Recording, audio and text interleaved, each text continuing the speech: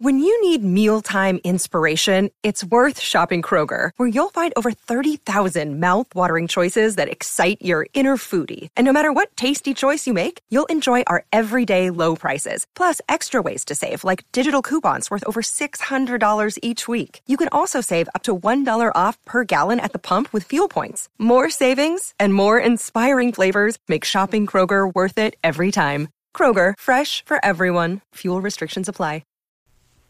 Hey, welcome back. So today I want to take some time today to talk about the 2019 Interim Silver Report. So this is a report this year done by Metals Focus, which is not generally where we get these reports from. Of course, this is one that was originally, or at least where I found it, was over on the Silver Institute, which is the same organization that's responsible for publishing the yearly World Silver Survey, which is published on a yearly basis, has been for many, many years now, and really serves as a wealth of knowledge. If you ever want to know more about the physical silver market, where the demand is coming from, where the supply is coming from, in an easy to understand manner, I would highly suggest go and Google World Silver Survey, 2019 World Silver Survey, and of course you can look at past years as well. And every 6 months, the 6 months in between when this one is usually published, which is in May, so usually in November, they also publish an interim report, which is what I want to talk about today. Again, this is done by Metals Focus, which is generally not the group that works on the World Silver Survey, or at least hasn't been in the past. Usually that's a combination of, Thomson Reuters is in there, I think Refinitiv, and then a whole bunch of other mines and maybe some other media companies that really look at this data and boil it down for the investor. This one's done by Metals Focus, and I think it is important to make that distinction, as I'll talk about a little bit later on in today's episode. But I want to first of all focus on what I think is the most important information, maybe one of the most important information, because there's a really couple of important key points here. But one of the most important parts of this report, and that deals with mining production of silver, which I think to nobody's surprise has declined once again in 2019. That's actually about 4 or 5 years in a row now that silver has declined in terms of mining production. It peaked in 2015, which very well could end up being peak silver, and since then has declined in 2016, 2017, 2018, and now, according to this estimate, which of course is the 2019 is not over yet, this estimate currently has it declining as well in 2019, which is interesting. Generally, actually, these interim reports have been a little bit notorious for always projecting or over-projecting the amount of silver that's actually going to be mined each year, basically forecasting a surplus in silver, and then usually it doesn't turn out that way. The fact that this one's actually forecasting a decline in silver production yet again could show that it's going to decline even more. This year, production is expected to decline about 0.7%. To about 850, a little under 850 million ounces. Now, of course, a lot of this is subject to change. They don't have some of the more recent data, as well as most of the data from like the fourth quarter of this year, which could be crucial in deciding whether or not it's actually going to decline or not this year. You have a lot of mines that are currently closed for a variety of ecological or sort of local political issues. We also have news this week. Actually, I read this over in Kit Coswell's SRS Rocco report, talking about the El Cubo mine, which is a mine operated by Endeavour Silver. It's been open for 165 years. That's before the U.S.'s Civil War, 1854. If you go back 165 years, is actually being closed here, presumably, probably for good. And the reason being is that they're basically out of silver reserves. It's just not economic to mine at that mine anymore after 165 years. And that was actually a mine that produced something like over 2 million ounces. on a yearly basis, 2 million ounces in 2018 at least. So even that will weigh on the total amount of silver that's going to be produced this year worldwide. Now, that's not the only important piece here. The other part of it is also just that when you account for scrap supply coming onto the market, which is projected to be only a slight increase this year, what you end up with is a overall decline in production of about 5 million ounces, according to Metals Focus. Now, where it gets interesting, because I know what some of you guys are going to ask is, well, what about demand? Now, what Metals Focus has is that despite an increase in demand this year, due to an increase in physical investment in jewelry and silverware, primarily, an increase of about 10 million ounces, and a decline in supply of about 5 million ounces, silver is still projected to be in a surplus this year. Now, I said at the beginning it's important that this Metals Focus, and I realize I should add, for those of you that are new to the silver stacking, silver community, this is all what I would consider very important information. It also seems like I might be like totally nerding out here, right? Which I'm fine with, but I understand some of you may not find this interesting, but bear with me. I know I'm throwing a lot of numbers, a lot of terms or names out there at you, but bear with me, and I'll try and condense this all for you. But basically what I'm saying here is that Metals Focus is basically saying that there's still going to be a surplus in silver despite the fact that demand increased, supply decreased in 2019, or at least that's their estimate. Now, the problem with that is that their surplus and deficit numbers, which are basically derived by subtracting demand from the total amount of supply coming onto the market each year, do not align with the World Silver Survey's numbers, which last year at least had the silver market in a deficit. Metals Focus did not. And so there's going to be some disagreement with this all. We're talking in the realm of tens of millions of ounces, tens to 20s of millions of ounces where these disagree. So, for example, they had a surplus of something like 80 million ounces that Metals Focus has in the silver market in 2017. This year, it's a little bit less than 20 million ounces. But that's still pretty significant. And I tend to doubt it. I tend to go with the numbers that I'm familiar with, the ones that are, I believe, to be a little bit more accurate from the World Silver Survey and some of the various firms that they employ to come up with those numbers. So what I would say as a takeaway from this is that there was a deficit last year in silver, and that according to these estimates, there's likely to be an even greater deficit this year in the physical silver market. With that being said, what's really interesting about this is that despite this, you still see the above ground stores of silver continue to rise. The LBMA, for example, up until a little while earlier this year, actually was steadily rising the amount of silver that they had on hand. The COMEX as well continues to rise. Now, I get it. I'm as doubtful as you are about the legitimacy of those statistics. I think that when it comes to the LBMA or the COMEX, a lot of silver is not accounted for, especially the LBMA. I think it's I'm doubtful that it's actually just held by one owner, just by the exchange. I think it's more likely that it's, how shall we put it, rehypothecated, since a lot of these are basically paper markets. In the case of the COMEX, I mean, the COMEX is allegedly around 300 million ounces that are on the exchange. That very well could be the case, but of course the amount of silver that exchanges hands on a daily or weekly basis is in the hundreds or thousands of millions of ounces. So even if that number is accurate, it still doesn't correspond to the actual amount of paper silver changing hands on a daily or weekly basis. So the point of what I'm saying here is that despite that, the fact that there is a growing deficit in the physical silver market, that more is being consumed than is being produced, some of these various above ground stores, whether it's things like SLV or other exchange traded products, or the COMEX or the LBMA, they continue to increase their holdings, at least allegedly. Another, I think, really vital piece of information in this report was the overall change in the what's called the all-in sustaining costs for primary silver mines. Basically, this is the cost to bring an ounce of silver out of the ground. Now, mining companies, for various reasons, sometimes can be notorious for manipulating these numbers.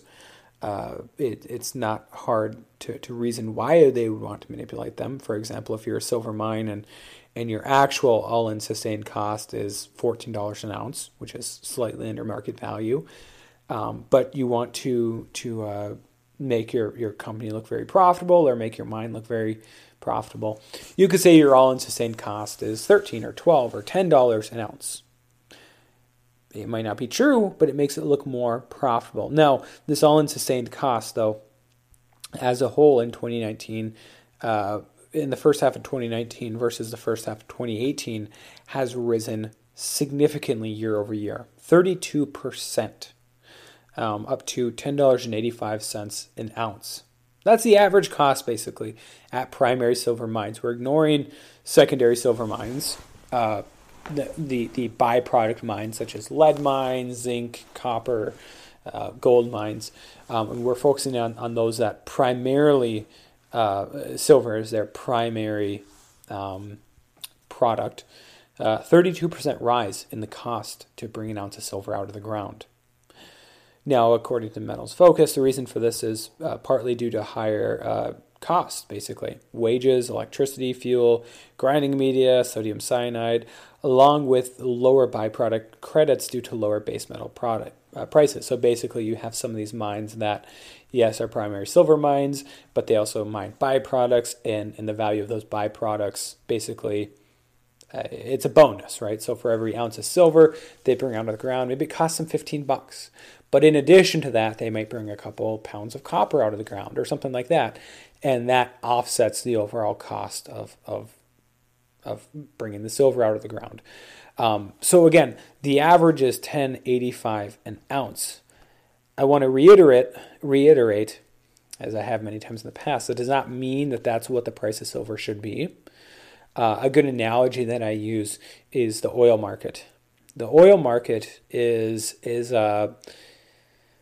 very diverse in terms of where oil is coming from and how it's being produced, ranging from offshore drilling platforms to shale oil to Canadian oil sands to kind of the traditional, some of the more traditional drilling methods used primarily by countries or by regions that still have high amounts of oil reserves in certain areas.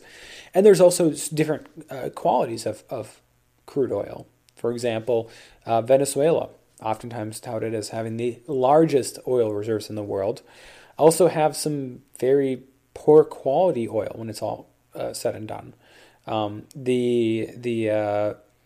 The sulfur content of oil is important, as well as the viscosity and whatnot. In fact, a lot of the Venezuelan oil has to be mixed with a lighter oil before it's ultimately shipped out, right? And so all of that matters. And so that means that in different areas, oil costs a different amount to produce, right? And if you look at the all-in sustained cost for oil, it would probably be well below the current market price, which I don't know what it is right now, probably in the $40 or $50 range, okay?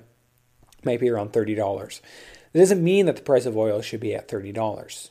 So, for example, if you looked at the average for the all-in sustaining cost for silver, let's say that's $10.85, that means that a fair bit of silver is being produced at a price higher than $10.85 an ounce. And if the price is $10.85 an ounce, let's say the actual price moved down to the average all-in sustaining costs, what happens is all of a sudden all of the silver that's being mined above that price is suddenly not economic anymore, and they no longer produce. Just like, let's say the price of oil dropped to $20 a gallon or $20 a barrel. Saudi Arabia and maybe Iran and some other Gulf states and certain other areas around the world where it's fairly profitable to mine oil at a very low price, they would still be pumping out the oil. Shale oil in places like Texas would probably not. They'd be losing money at that point because it might cost $30, $40, $50, $60, $70 a barrel to pump the oil out of the ground in those regions, right? Same thing goes for, and what would happen when that was the case is all of a sudden the amount of supply coming to the market would plummet and the price would go back up again. Same thing goes for silver, right? But that is important to understand that the overall all-in sustaining cost for these mines continues to increase, right? Up 32% year over year, right? And I talked earlier about silver mines being on the decline in the case of the El Cubo mine in Mexico.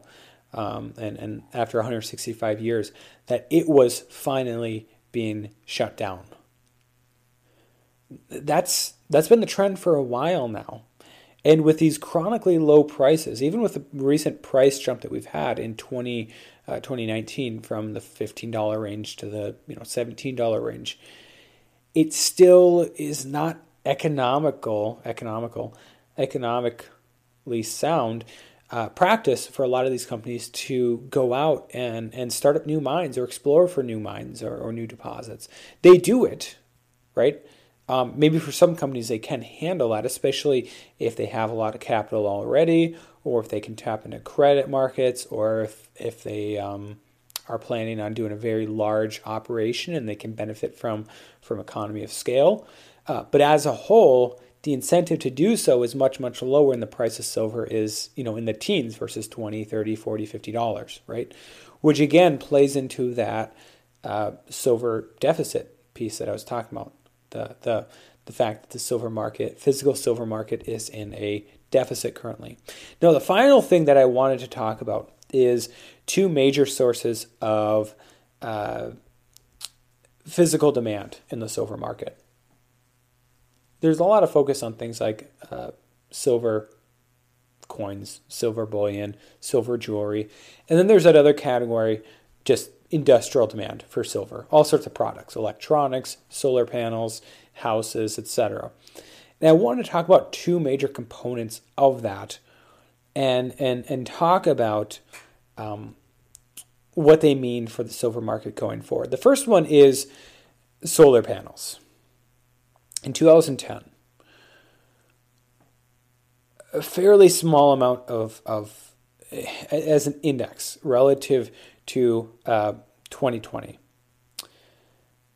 Silver was, or solar energy was only used at about a tenth, or maybe a 1/15th of what it's currently used at today in terms of the amount of solar energy production.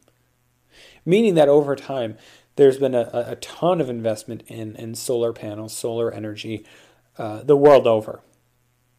And obviously that's been a huge boon for silver. In fact, that's kind of coincided with the digital revolution when it comes to photography, which has been fortunate for the silver market because today silver's not used a whole lot in photography because most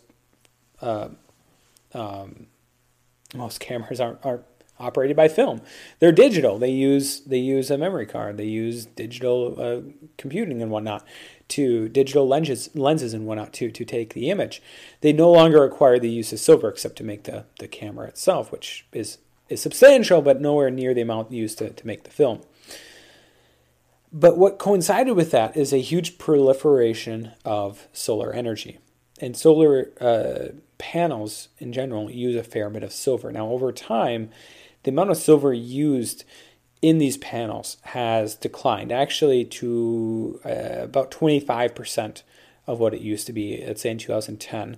To install 1 gigawatts worth of solar power, it used X amount, let's say 1 ounce of silver. It was a lot more than 1 ounce, but let's say it's 1 ounce. Today, it takes about a quarter ounce of silver for the same amount of solar production, just because they've gotten more efficient with it. Thinner coatings of silver on a lot of these solar panels, etc. However, the amount of solar being installed on a yearly basis continues to grow pretty quickly. And so we kind of have this interesting situation where the amount of silver demand from the solar industry is basically evening out. There's a lot of people that predicted it was going to go to the moon, it was going to go to 200, 300, 400 million ounces, whatever. I'm just throwing numbers out there. I don't know what the predictions were, but very high numbers of demand from these solar panels because so many countries and so many individuals were investing in solar energy. Well, it turns out that that's not going to be the case. They're still making those investments, but the solar panels have gotten much, much more efficient. They don't need to use as much silver. And so it's sort of evened out the amount of silver that's actually being used in the solar market. However, switching gears to another industry that's increasingly using silver is the automotive market. And this is something Metals Focus brings up, talking about vehicle production versus silver use in automotive products. So basically, going back to 2010 again, if we're going to index everything at an even 100, 10 years later in 2020, it's estimated that car production will have increased by 20 or 30% on a yearly basis. And it may not even be that, right? In short, vehicles just are not, the automotive market is just not what it used to be, right? People are just not buying as many vehicles as they used to in the past. However, in that same time span, it's estimated the amount of silver used in automobiles will have increased about 100%, basically doubled, which is actually pretty significant. And I think that this is something to follow in the future, especially if electrical vehicles catch on. Maybe not in the US, but even if they catch on just in Europe or just in China and India and Japan and some of those other countries, I'm still not sure when the US is going to catch on to that trend, or if we will. But even if it just occurs there, electrical vehicles use a substantial amount of silver. I mean, it's sort of common sense that if silver is used frequently in digital and electronic products, that a lot of silver would be used in electrical vehicles, more so than in internal combustion engine vehicles. And that's certainly the case. In addition to that, even just with internal combustion engine vehicles, you also have factors like the increase in use of screens in cars, right? It's no longer just buttons and sort of a, what did they used to use for those displays? Like not even an LCD display, but like a really primitive, right? Primitive display to display the time or the frequency of the radio station, etc. Right, and just a bunch of buttons. And now these days we have entertainment systems, we have touch screens, we have more and more sensors, we have more and more things like backup cameras, increased intelligence of the engine itself. And of course, cars for a long time have used basically computers to run all the different components. That's been going on for a decade plus. But that has only gotten more complex, and that's also led to an increasing amount of silver use in these cars as well. And I think that's something to keep in mind as well as we look into the silver market going forward. And again, I want to finish up by saying this. I know this seems a little dense or a little nerdy, like I'm just talking about the silver market as if you guys are supposed to care. I don't expect you to care. But I do think my two conclusions would be this. First of all, I do think this stuff is important if you're a silver stacker, if you're bullish on silver over the long term, even if you're bullish primarily because of monetary reasons, which I am.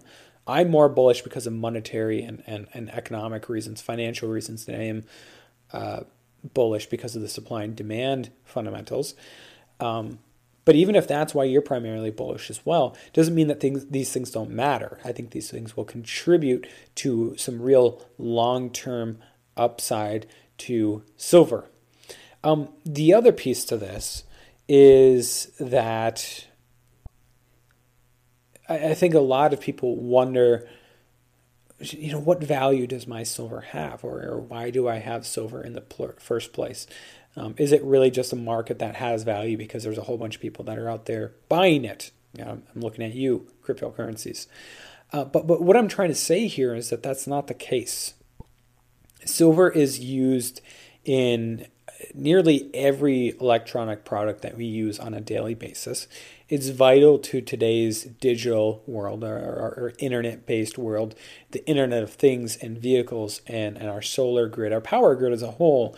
It's vital to warfare. It's vital to communication.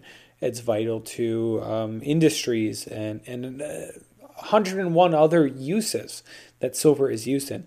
And that's not going to change anytime soon, right? Occasionally you'll have certain uses for silver, such as film, that may go the way of the dodo bird.